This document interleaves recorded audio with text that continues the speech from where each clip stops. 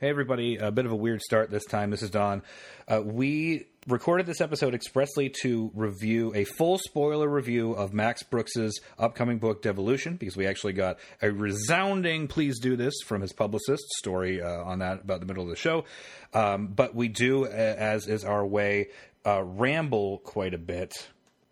So if you want to get right to the review of the book and not hear us talk about jobs we have had and silly crimes in Indianapolis, jump to about 25 minutes into the show. Please enjoy. Here is your new theme song that I recorded a couple of weeks back. Never see Sasquatch, then seek and you will find, because Bigfoot is a state of mind. Yes, Bigfoot is a state of mind. Hey everybody, welcome back to The Hidden Zoo, where every week or so we make fun of an animal that probably doesn't exist. My name is Don, and with me as always is Blake. Hey, Don. Hey Blake, how are you? Your beard, I'm doing all right. Your beard's coming in nice. Yeah, so is yours. I know, look how gray it is. It's okay. You look dignified. over here. You're dignified. I need some of that just for men salt and pepper. to make it slightly less gray? Yeah, I don't want it like jet black, like I'm taking testosterone supplements. It wouldn't match your hair. Well, meaning I can't match my hair. The hair's not there anymore. But it's all what is there is not jet black. No, I'll dye that too. I'll just dye my head stubble. So do you remember the show America's Funniest People that aired after America's Funniest Home Videos for a few years? And of course, Yeah, because that was with the jackalope was on that. Yeah, We talked about it like episode 2. Yeah, yes, because the jackalope was on it. Well, one of the bits I remember from that is somebody submitted a video of like hair, like what do you call it? Like a hair regrowth formula, and he just cut a hole roughly the size of his head in some cardboard, and then he pulled it down over the top, so like, you know, he's wearing a hat but the top of his bald head is exposed, and then he spray painted his head black. Can you swim with it? Yeah, I mean, he took the thing off eventually. The spray paint it'll last for a while. I got in a discussion it was brief because none of us bothered to look it up, but what was Dave Coulier's job on Full House? I remember for a while he and Uncle Jesse were trying to do like advertise. They're trying to be ad men, like write jingles and shit together. Because it was Danny's house, right? Yeah, but I totally forgot this, but we were talking about that for whatever reason about San Francisco real estate. I don't know why that came up. Or I forget why we brought up the Full House. And that's like a $900 million house now. Yeah. Because it's San Francisco and it's in a sexy area. And it had a yard. And it's a famous grouping. That grouping of houses is, I don't know if it was notable before Full House. But it is now. I mean, here, like I lived in the Bay Area for a couple of years, and I've been out there every few years since, and groupings that look like that are goddamn everywhere in San Francisco. Like, we were watching the movie Bedazzled the other night, Brendan Fraser. Fucking yeah. Good classic. Still pretty much holds up. And Liz Hurley, damn. She still pretty much holds up. Damn. And Julie's like, I think this is set in Chicago, and then they drive past houses like that. And I'm like, nope, San Francisco. Like, nowhere else in the world has houses like that. Because then I could not remember. I was like, well, what was Danny Tanner's job? And he was a local news morning show host. Yep. And like, man, they must get in San Fran. They must get paid because Uncle Jesse and Uncle Joey aren't paying rent on that place. He was not Uncle Joey. He was Danny's college friend. He was. They called him Uncle Joey. No, they didn't. They? No, it's Mandela effect, bitch. They did not call him Uncle Joey. Everyone just thinks they did. Did the little kids just call him Joey? They just called him Joey. He was just a creepy, layabout, totally stoned all the time. Obviously, they just never mentioned it. Don't Mandela affect me. I'm not going to disagree with you. They call it that because I don't remember or care. But like, it's not just you. So many people are like Uncle Joey, and I'm very adamant about that because he was not fucking Uncle Joey. Later on in the series, though, he hosted a children's TV show with the woodchuck. He had the woodchuck puppet. You remember? No, not really. I remember that him doing puppets and just being generally weird and annoying. Yeah, doing his shitty impressions. Like, super cool. You just let him live there. Yeah. They weren't related? No, they were just buddies. Really? I don't Yeah. see. I don't really remember or care about Full House Yeah. because I watched that when I was 12 or 10. When did that come out? Like early 90s? Oh, it was. I think started in the late 80s. I was in elementary school, Yeah. so yeah, I haven't seen it since. Nor do I really care. Mm-hmm. So you could tell me almost anything, and I would be like, all right, sure. I always kind of figured that Danny would be like, Joey, it's time to pay your share of the mortgage. And then he would just like do a Bullwinkle impression, and that was accepted as currency in the house. He's like, all right, Okay. you've met your obligations for the month. I don't have any money yet. Hey, I am what I am. And then Stamos just was in a band. Yeah. That was pretty much his arc, was that Yeah. he was in a band. Jesse and the Rippers. You remember quite a bit about this. My sister was obsessed with the show. Like, I probably saw almost every episode. It had sadly a dearth of Urkel bots, though. Yeah, but it did have an Urkel for the one crossover episode. Did they do a crossover? Oh, yes, because he had a cousin that lived in San Francisco. And we were all excited about that because we were big into Urkel.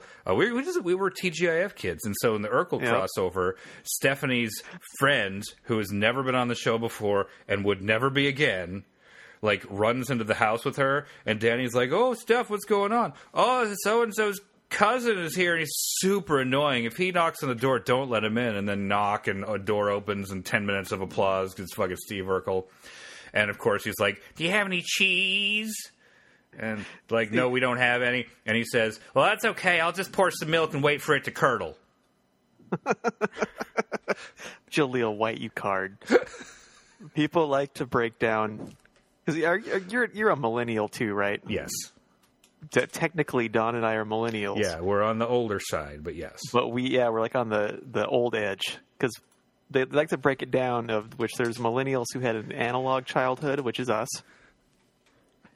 Yes. And I break it down as like, no, this is actually this part of this is like 50% your creation is the Pokemon gap. Yeah. Because I don't know, my only knowledge of Pokemon comes from Super Smash Brothers. Otherwise, I could give two shits about Pokemon and tell you nothing about it. Go watch. I also could give two shits about Pokemon, but go watch Detective Pikachu. It's a fun movie. Is it? Yeah, it's enjoyable. If you have HBO Go, I think it's still on there. My other qualifier is that I was old enough at the time to recognize Space Jam for the hot trash that it is. You're like a year older than me, so the Space Jam line is somewhere in 1982. Yeah, it's right about there. Yeah, this is Space Jam divide. like- It seems like other people that qualify as our generation have some like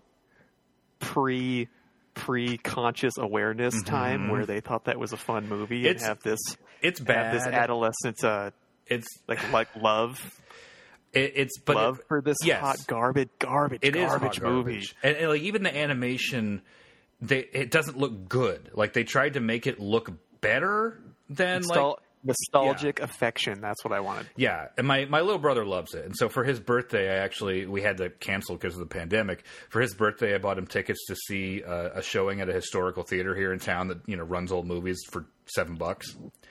And we couldn't do it, but he was super excited. He has a Toon Squad jersey. He was born in 1989. Yeah, So. and that's still like, it irritates me when they say millennials. So like that's a pretty big generation covering lots of different things. Mm-hmm. And millennials, all they know is their phones and blah blah blah. Bitch, I can program a VCR. Yeah, Like, I had a film camera and Yeah. a record player when I was a little kid. Did you have one of those little plastic record players that played like Raffi and shit? Yeah, little like, chunky whatever Fisher those, like Price. 8-7 inch, whatever Yeah. those were, plastic records. Yeah. I had one of those, and yeah, okay, so this is something that I just remember because it's still true. When we moved from Ohio to California when I was 13, they brought up the box with my video games in it. And at the time I had a VCR, I had a Super Nintendo, and I had a Nintendo 64 and a little 13-inch TV that were all in my bedroom. And between the guy going down and getting another box and bringing it up, I had them all set up and ready to go. And he's like, "Oh God, you're fast." I'm like, "Yeah, you just put the wires where they go." You can really screw in an RF cable fast. Like God, I hate those. Oh, I hate them. I still hate them. It's not hard for me to look at, like, this is the era I grew up in, and the type of person I am is you give me a piece of technology and 20 minutes and I can puzzle out its UI. Like, you give me shit to plug in half an hour and I could probably get it plugged in. Like, it doesn't take a genius. Like, that analog to digital transition is a hell of a teacher. Oh, remember how just hard it was to get anything to talk to anything for about 10 years? Yep. Now they're like, I've got a computer. We should make them talk. And then like 2 weeks later, you had it figured out. Do you remember in the early era when cell phones were becoming ubiquitous, when you had stuff you wanted to transfer from flip phone to your next flip phone, and you had to go in and pay for like the $20, and they would bring out this giant ponytail full of different wires. That or pigtail, and it would like they have to find the one that went from this phone to the other one because everybody had proprietary plugins. Oh, terrible. Fuck. Hey, so this isn't how I wanted to intro the show. Let's talk about that book. Well, eventually, but I wanted to read some silly crimes first. Well, there's going to be spoilers, so I guess you can listen to something. Until then, you have to check out. Spoiler warning. Spoilers. We are going to do a full spoiler review of Devolution and by Max Brooks, which we talked about a few weeks back. But before then, right before we started recording, I was telling Blake about some of the silly crimes in Indianapolis because they have this app called Citizen that about 4 months ago, I think, landed in Indy. It's a crime tracking app, and I think it's user reporting. I don't think it's like everything that the police do gets caught up on this. I think people have to report it. And it's just amazing because a lot of times it's like report of shots fired, man stabbed, Circle K robbed, whatever. But you just scroll through every few days and you find these gems of crimes, these wonderful things like today. Search for man armed with steel chop saw. Which I loved that one. It's so good. We decided that in D&D that would have to be a two-handed weapon. Yes, it would. But it's not quite a polearm. I think you could probably hit from 2 boxes away. Yeah, well, that depends on if it's one of those extendable arm chop saws. You know what? When you said that, it reminded me of something and it just hit me what it was. Did you ever play... You played Fallout 3, right?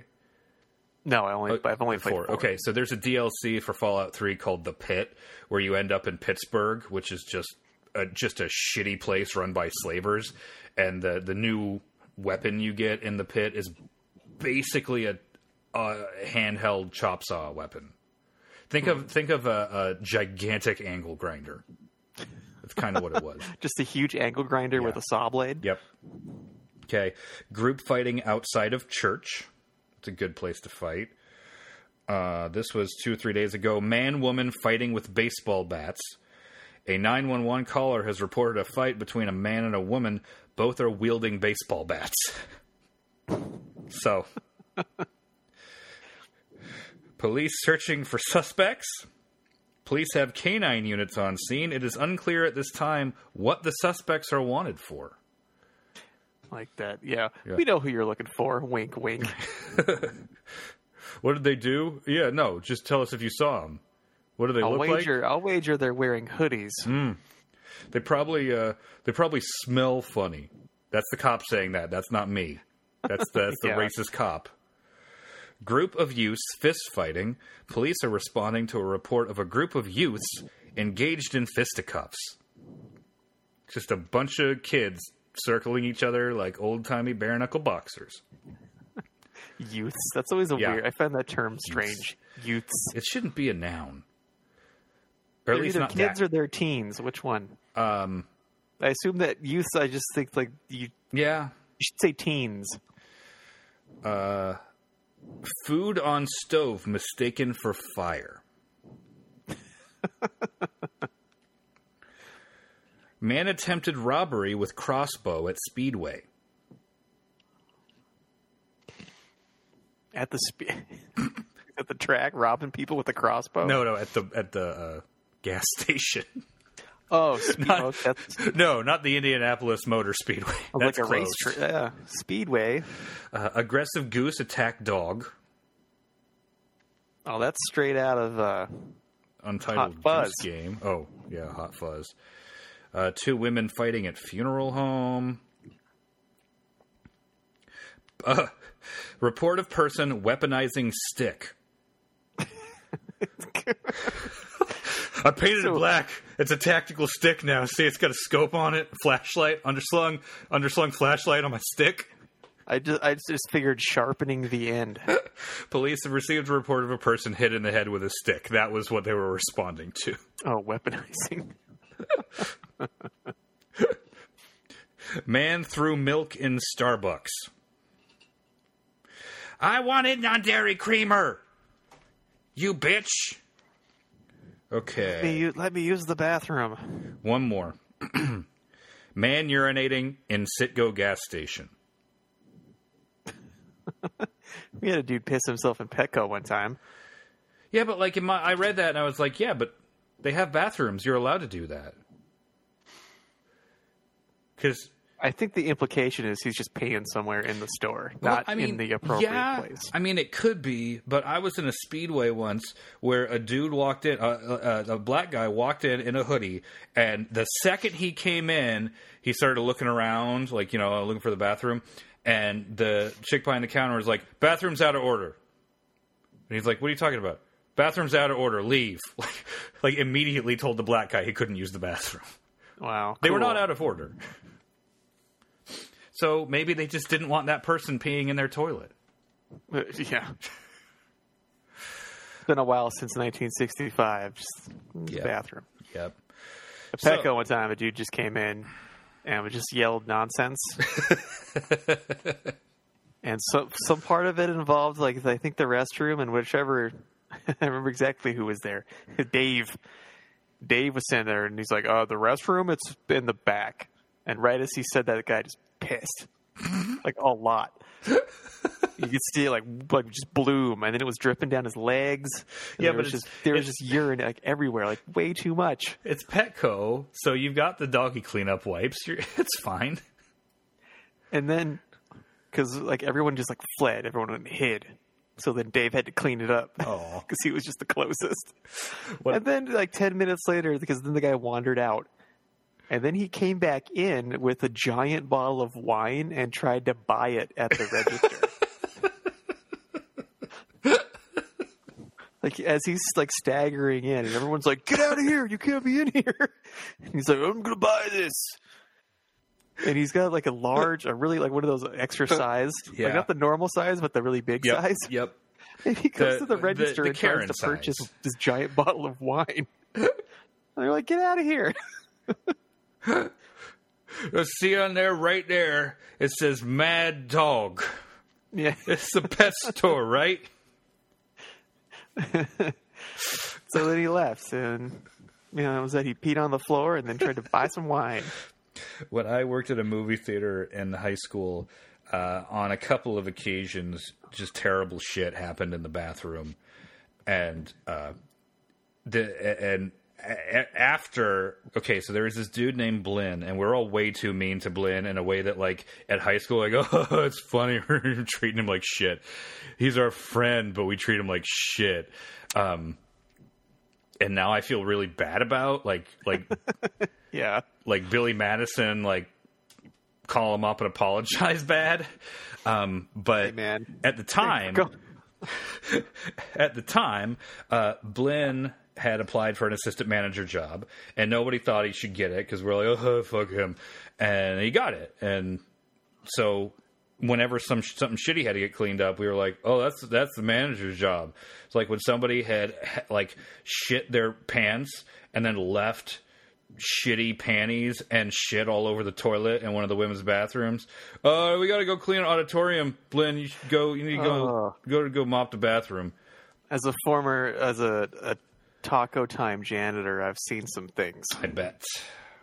So I said I've seen some shit, and I have literally seen some shit. Mm-hmm. And it was always in the women's bathroom.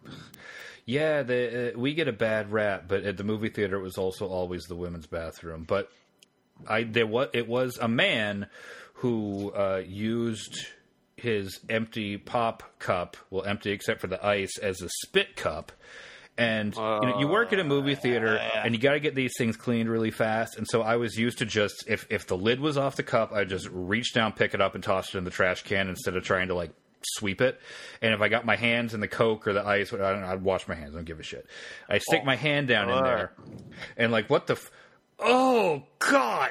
Jesus Christ! That was grosser. So viscous. It was grosser than the used diaper. So much grosser than the used diaper. Because that was easy. That was just... I just swept it up into my little buckety thing. And they tried to get us to call them dustpans, but we called them buckety things. That's what they were. Because it wasn't a dustpan. A dustpan is flat. These, they have the hinge. And, yeah. So it's a buckety thing. I don't know what those are called, but yeah, buckety thing. They suck. Yeah, just take that. They're not as useful as they appear to be. Take that with you, and next time you're working a shoot, and someone's like, "Get the thing," and you say, "Oh yeah, the buckety thing," and just see if you can make it spread. Do that for me.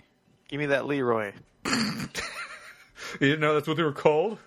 That's what Russell, my buddy Russell and I, we did that at the TV station. We came up with it was like right after the first time he'd worked with a professional grip.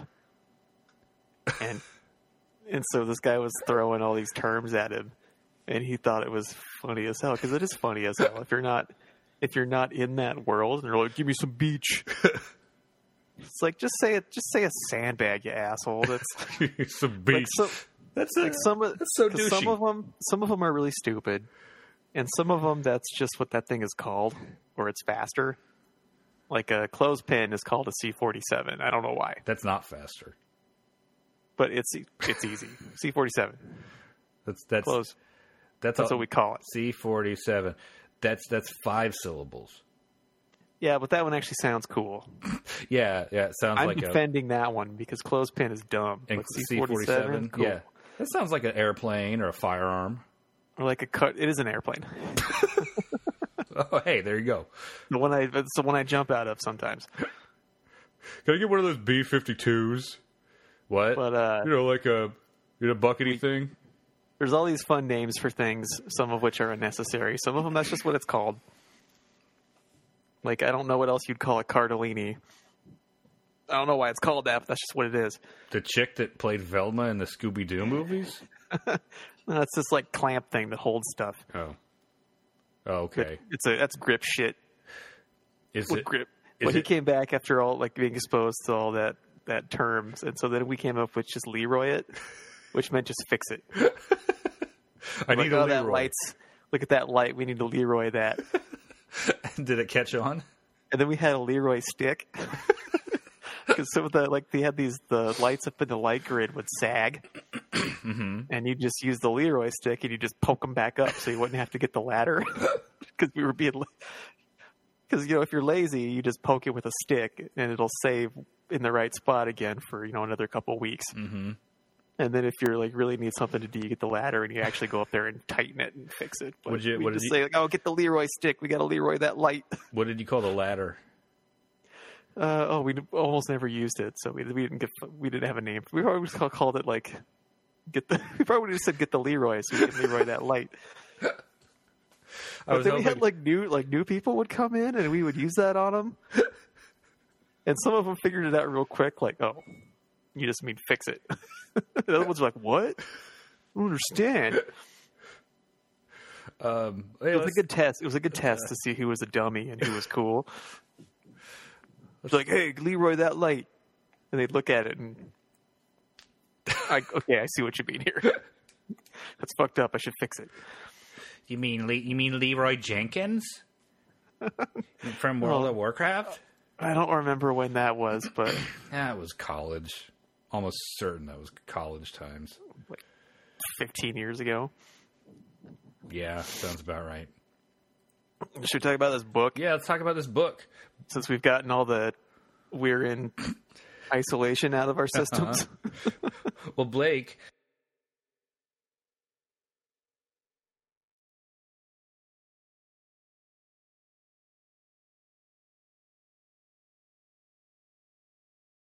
Also, their R2 and 3PO are Laurel and Hardy. I mean, it's like that kind of comic duo was not invented by Kurosawa. If it wasn't in the same movie, I'd be more inclined to agree with you. But since it's in the same movie, the princess has to go find the old warrior to help out. Mm-hmm. And then but that the spear fight in that movie was just like one continuous crane shot. So good. Anyway, Seven Samurai was on the other day. And goddamn, that's a good movie. Every movie of his I've seen, I have absolutely loved, except for Rashomon. I get what it was going for, but that's a good one timer. You need to see it. You need to see it once. I appreciate it. I did not like it. How's that? Yeah, that works. It's kind of like 2001. I'm better for having seen it, but I don't need to watch it anytime soon. I read the book first, and I felt like me too. If you hadn't read the book, you would not know what was going on at any point in that film. Yeah, I felt that way too. That good thing I read the book, so I know what's happening. Yeah. Anyway, how did we get our permission to talk about it? Let's see. Last year at Emerald City Comic Con, my roommate signed up for a book club that would get pre-release book copies. I don't know what to call that. It's like a screener, but for a book. ARC. It's an advanced reading copy. I don't know if they pronounce it ARC or not, but yeah. Yeah. I follow enough authors on Twitter to know that. And she signed up for that, and that was the book she got, was Devolution by Max Brooks. Which is a really good one. Which is really good. I was really excited because I love World War Z a lot. Mm-hmm, me too. Like Zombie Survival Guide, pretty good. I like that one. But World War Z is my fave. Mm-hmm. And the Devolution is fucking awesome. Apparently it's pushed like all the pretty much everything I've seen says like May 12th or something. Yeah. But his Facebook the other day, Max Brooks' Facebook says June 16th. Well, mostly because the audiobook isn't done because they had to figure out how to record everybody from home. Well, so they're working on that. Fair enough. But apparently it's June 16th is the new release date.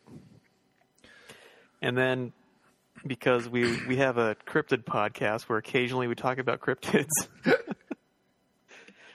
I asked, hey, like before we talk about this, could you message them and see if that's fine? If we can do that. And she messaged whomever, and the publicist wrote back and said, yes, please do. Which talk about the book. It gets us one step closer to Mel Brooks, which is the real dream. Yeah, this entire endeavor has just been to hang out with Mel Brooks. Yeah, so we've done 73 and now we episodes. Can't because he's in super quarantine. Yep. This was all in the hopes that his son would write a book about cryptozoology that we could leverage into a podcast review, which would eventually get us access to one of the funniest men in all of history. So I can hear firsthand Young Frankenstein stories. Yeah. That would be pretty awesome. He, a few years back, he did his like one-man show on HBO where he just talked about his life for 2 hours. And I was in a hotel in Vegas. Yeah, it was. My wife was going to a conference out there, and it was one of those days where I just like she had a bunch of shit to do, and I didn't feel like walking around in 115-degree heat. So I watched the Mel Brooks thing, which I had been dying to see anyway. Oh, he's so fucking funny, and like Rob Reiner was there in the front row, and he was like goofing with Carl Reiner, old Reiner. Oh, old Reiner, like 95-year-old Reiner.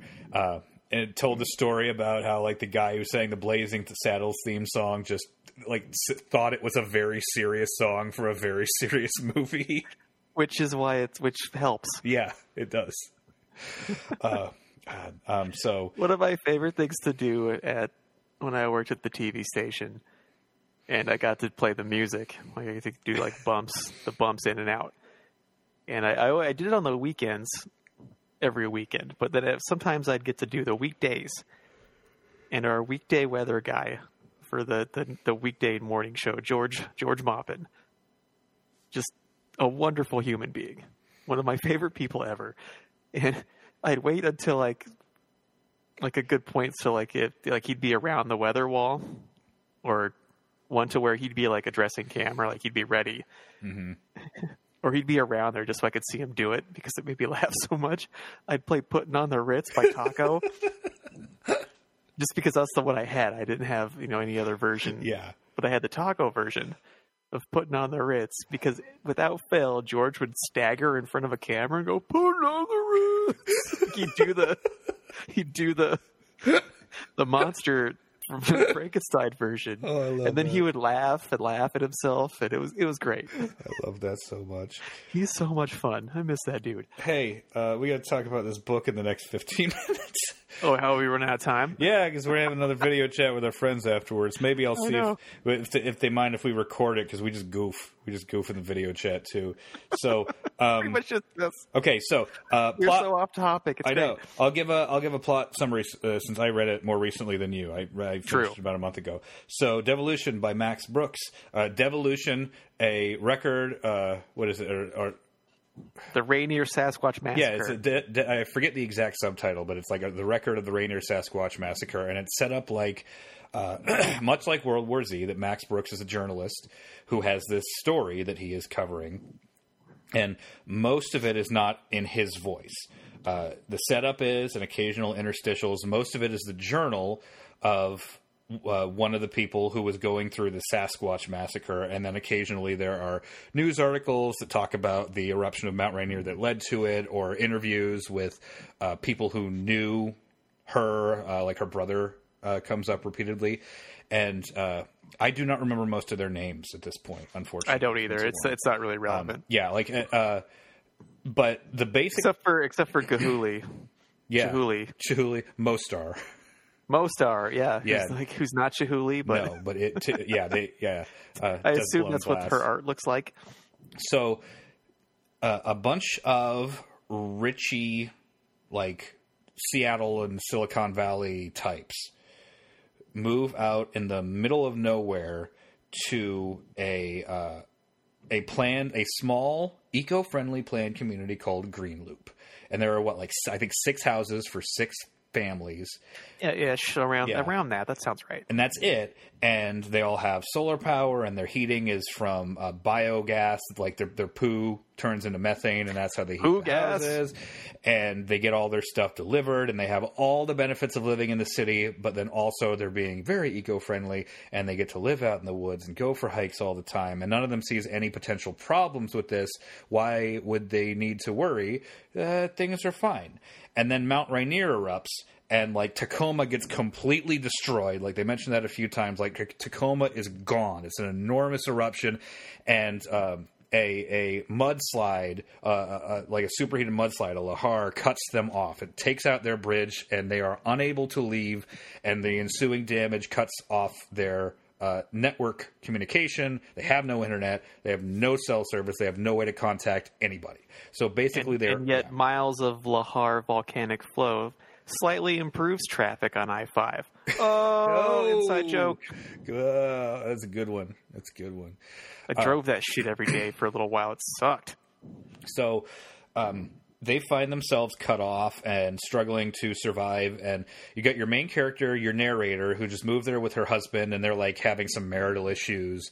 And you've got this pretentious, like shitty, fat professor dude. You have the Silicon Valley billionaire and his wife who like created this whole thing, like it was their brainchild. He's like a yoga instructor or something. Yeah. Then you've got some kind of fitness personality. Yeah, because she's exercising all the time. You've got the married couple, lesbian couple who have adopted a child from somewhere. Yeah, some refugee child who obviously has like severe PTSD and is nonverbal. And then you have like the other family, the other married couple who just basically serves as food for Sasquatches. Like they don't have much personality. And finally, you've got Mustar, who is an artist who survived the Bosnian Spoilers. Civil War. Yeah, this we're getting spoilers. I refused to look it up because I was trying to figure out through context. Yeah, like, me where too. is she from? Yeah. And I kept vacillating. I originally thought like Chechnya. When And then I thought, I guess Yugoslavia. And then I thought maybe India or somewhere. And then maybe Yugoslavia again. And then I was validated. I was like, yes.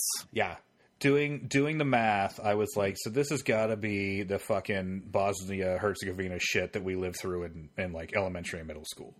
Yeah. And it was. So I was thinking like, which ones were under siege? Yeah.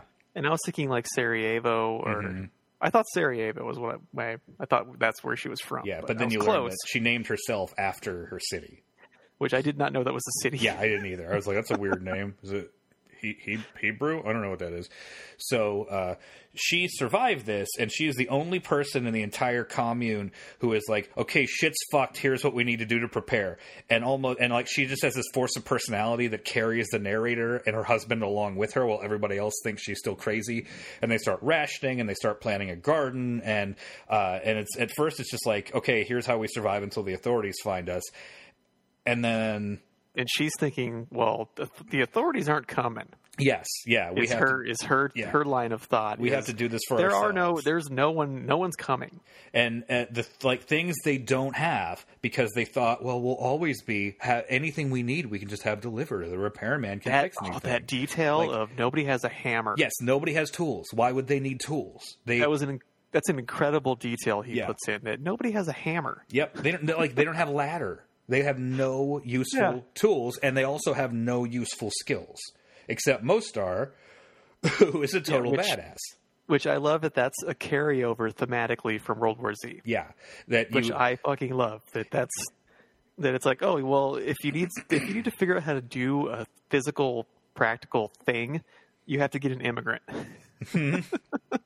Because like you need a Russian or a Mexican to come do that because they're the only ones who know how to do that. Well, and also like the idea that your technology is great and it's wonderful, but it does not stand up to extraordinary circumstance, like the new BDUs and the new smart guns or whatever that the military had in World War Z. Like that's great against humans, but now you're in this supernatural world where suddenly it's fucking completely useless. You know? Yeah. I do like that element of World War Z a lot, that all of human warfare is based on body damage. Humans. Yeah. It's also there's a huge thing of scaring. You scare them, you scare the enemy away. Yeah, and you make them quit. And what do you do when an enemy won't quit? Mm-hmm. And you get the fucking Pacific Theater. Yep. Where it's like none of this shit works when they won't stop. So, eventually, the wildlife starts disappearing, and they start smelling a gross smell, which I like that touch. I like how he kind of blended different types of Sasquatch mythology together. So, like, we got a bit of the skunk ape in there, and then they start hearing noises and seeing stuff, and eventually their cameras, which are still working because they have they still have solar power. Their in-house technology mostly still works. Yeah, like their in-house technology saves their asses on multiple occasions. And nobody has a map. Yep, nope. Because they all have their GPS on their phone, and then that's not working. So they're like, how far is anything from here? And nobody knows because nobody has a paper map. So eventually, it's the narrator and her husband and Mustar realize early on, oh shit, it's fucking Bigfoots. And it takes everybody a while to come to because, it's also a horror story. I fucking hope they adapt this and they do it well, unlike World War Z, because what a fucking horror movie this would be. I know, right? Just the tension of the unknown. And it's not like... They'll shoot it in Canada, though, so I won't get to work it. Yeah. Which just irritates me because it's a Washington story. Mm-hmm. And they'll shoot 99% of it in Canada. It looks and then they'll come down for a day or two and get some shots of Seattle and Tacoma. And then CG destruction of Tacoma. Yeah. But CGI Bigfoots. So one thing, just as a quick aside, while I'm thinking of just practical effect wise, it was really hard for me to picture the Bigfoots doing certain things. Like what? Like running. I kind of pictured them like loping. I have a difficulty picturing that. I kept thinking of like a gorilla that was like quadrupedal, and then I Yeah. have to like revise in my mind. Like, well, no, they're like an 8 foot tall biped. What does that look like? It looks like that the Chinese basketball player. But like I could barely run. Yeah. But So it was really difficult for me to picture for some reason the like a Sasquatch shape doing certain things, just because I've never seen that. But we've seen them just kind of step with the one video. It just kind of steps away. It just walks away. So what I found like kind of upsetting was that I was picturing Harry from Harry and the Hendersons. I know, for like not all of them. That's the best. It's the best Bigfoot ever. Is. It's a very good Bigfoot. No one's even come close to that good of a Bigfoot. And I was picturing Harry from Harry and the Hendersons doing all the things. But Harry's so friendly.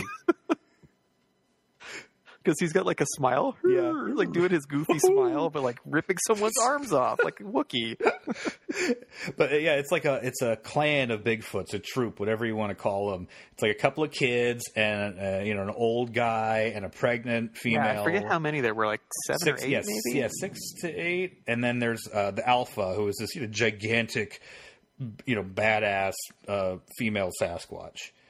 And I like the idea that they float early on, like, oh well, they maybe cross the land bridge at the same time as I love that concept. humans, but then they learned pretty quickly that humans have tools. They will kill the shit out of us, and the ones that survived adapted to a nocturnal lifestyle and just kind of stayed away from people as much as possible.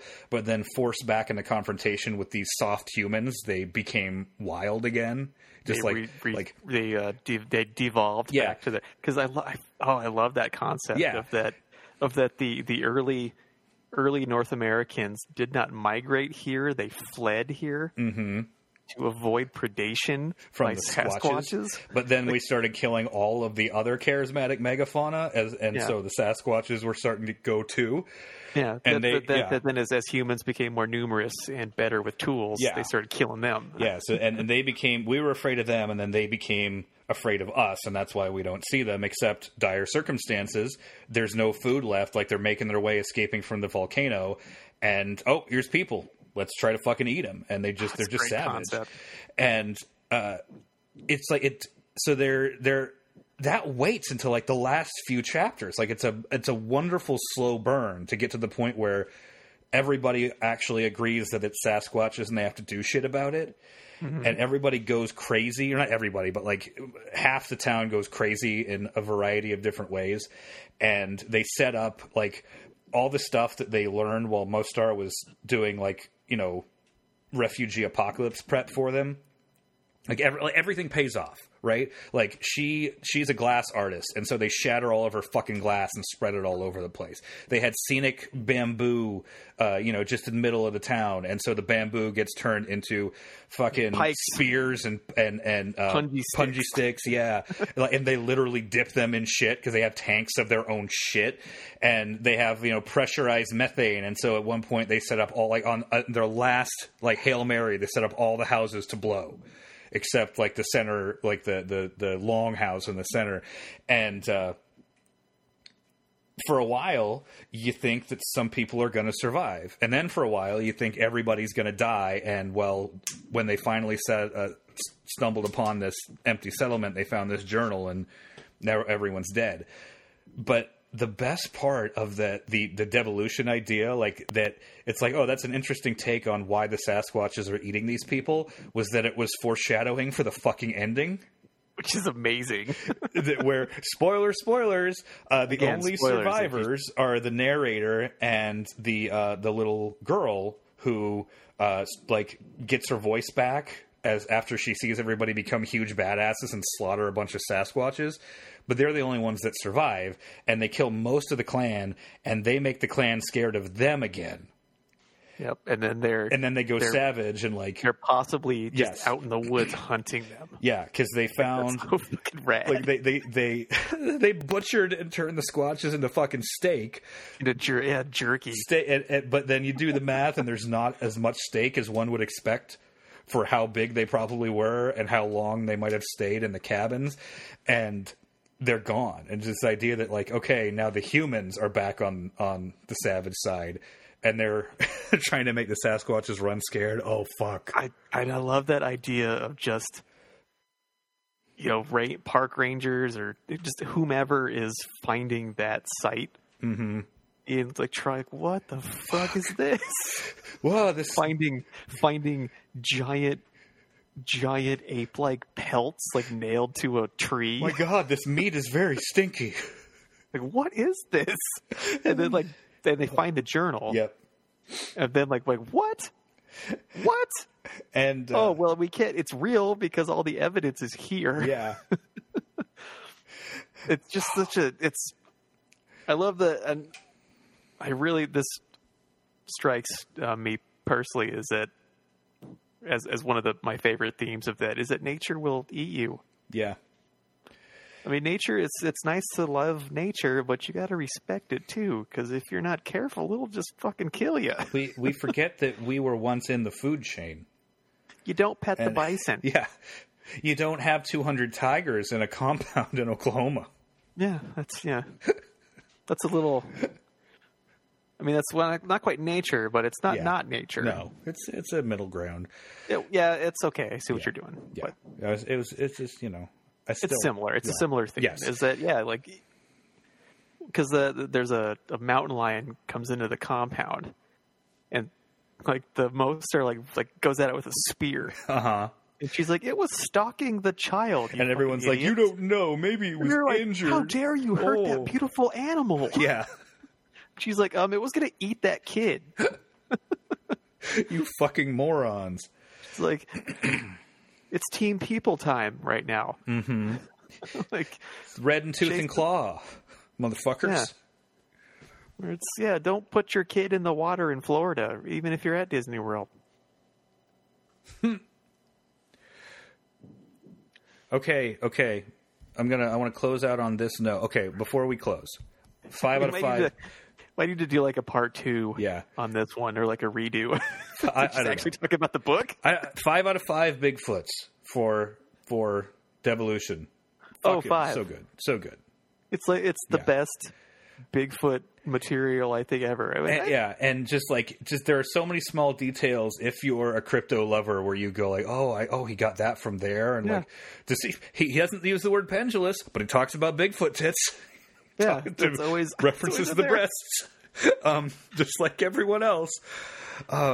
If it could be improved, the only way it might be improved is by having a cameo from our old friend Totes. Which one? Wait, what? Totes, the Totenkopf cowboy hat. Oh, right. Yeah. I forgot that's his name. It's Totes. To put him in, work him in there in his leather cowboy hat. Yeah, just as one of the quick interviews, and that would probably make it worse. Okay. It's nice to have another, just real quick, it's nice to have another excellent Bigfoot property. Yes. Because there's only really, in my opinion now, there are 2. There's Harry and the Hendersons, which is, a kid-friendly, nice family movie. But the Bigfoot is so well done. That's like a 30-year-old movie, and it holds up incredibly well. Yes. Incredibly well. Kevin Peter Hall, R.I.P. Good character work. And there's this one. There's Devolution. Everything else Bigfoot related sucks. I've heard good things about Gravity Falls, which involves cryptids, but I haven't watched it. It's I haven't seen it either. And like, part of me is always reluctant to start kids' cartoons, no matter how good I hear they are, just because I have grown-up shows to watch. But I started the new DuckTales recently, and it's fantastic. That's right, you did say that. It's really good. Okay, here's what I want to write out on this, because I brought this up like half an hour ago, and just forgot I had the page open. What did Joey Gladstone do? According to Wikipedia. Oh, right. Joseph Alvin Joey Gladstone is the childhood best friend of Danny Tanner and adulthood best friend of Jesse Katsopoulos. Joey moved in with Danny shortly after the death of Danny's wife to help raise DJ, Stephanie, and Michelle. He works as a stand-up comedian whose act usually involves vocal imitations of cartoon characters such as Popeye, Bullwinkle, Pepe Le Pew, and others. So they were like, hey, wait, I got a buddy who's a stand-up, and his act primarily includes impressions of Popeye and Bullwinkle, Pepe Le Pew, and others. Can you write a part for him? How lame! How lame would it be to go to see stand up and like the middle act is just doing Popeye? Shit. What is this? God, garbage is what that is. Are we at a 9-year-old's birthday party from 20 years ago? 40 years ago? Fast as fast and blue, never catch me. All right, here we go. You ready? You ready to? Let's do it. Let's get out of this. We got a video chat to call into. Here we go. We might redo this. We'll see. Nah, I'm happy with it. We can always talk more next time. That's true. Yeah, because I think we did. Put in a time code. Like if you want to actually hear about the book, tune in at like 20. I think it's about 26 minutes, but it's too late because it's now, and it's the end. So all right. Bye. Bail. Twitter, Hidden Zoo, email hiddenzoo69@gmail.com. Like and subscribe and vote us up and reviews on iTunes so more people can hear us ramble about spit cups and gross toilets. Yuck. Bye.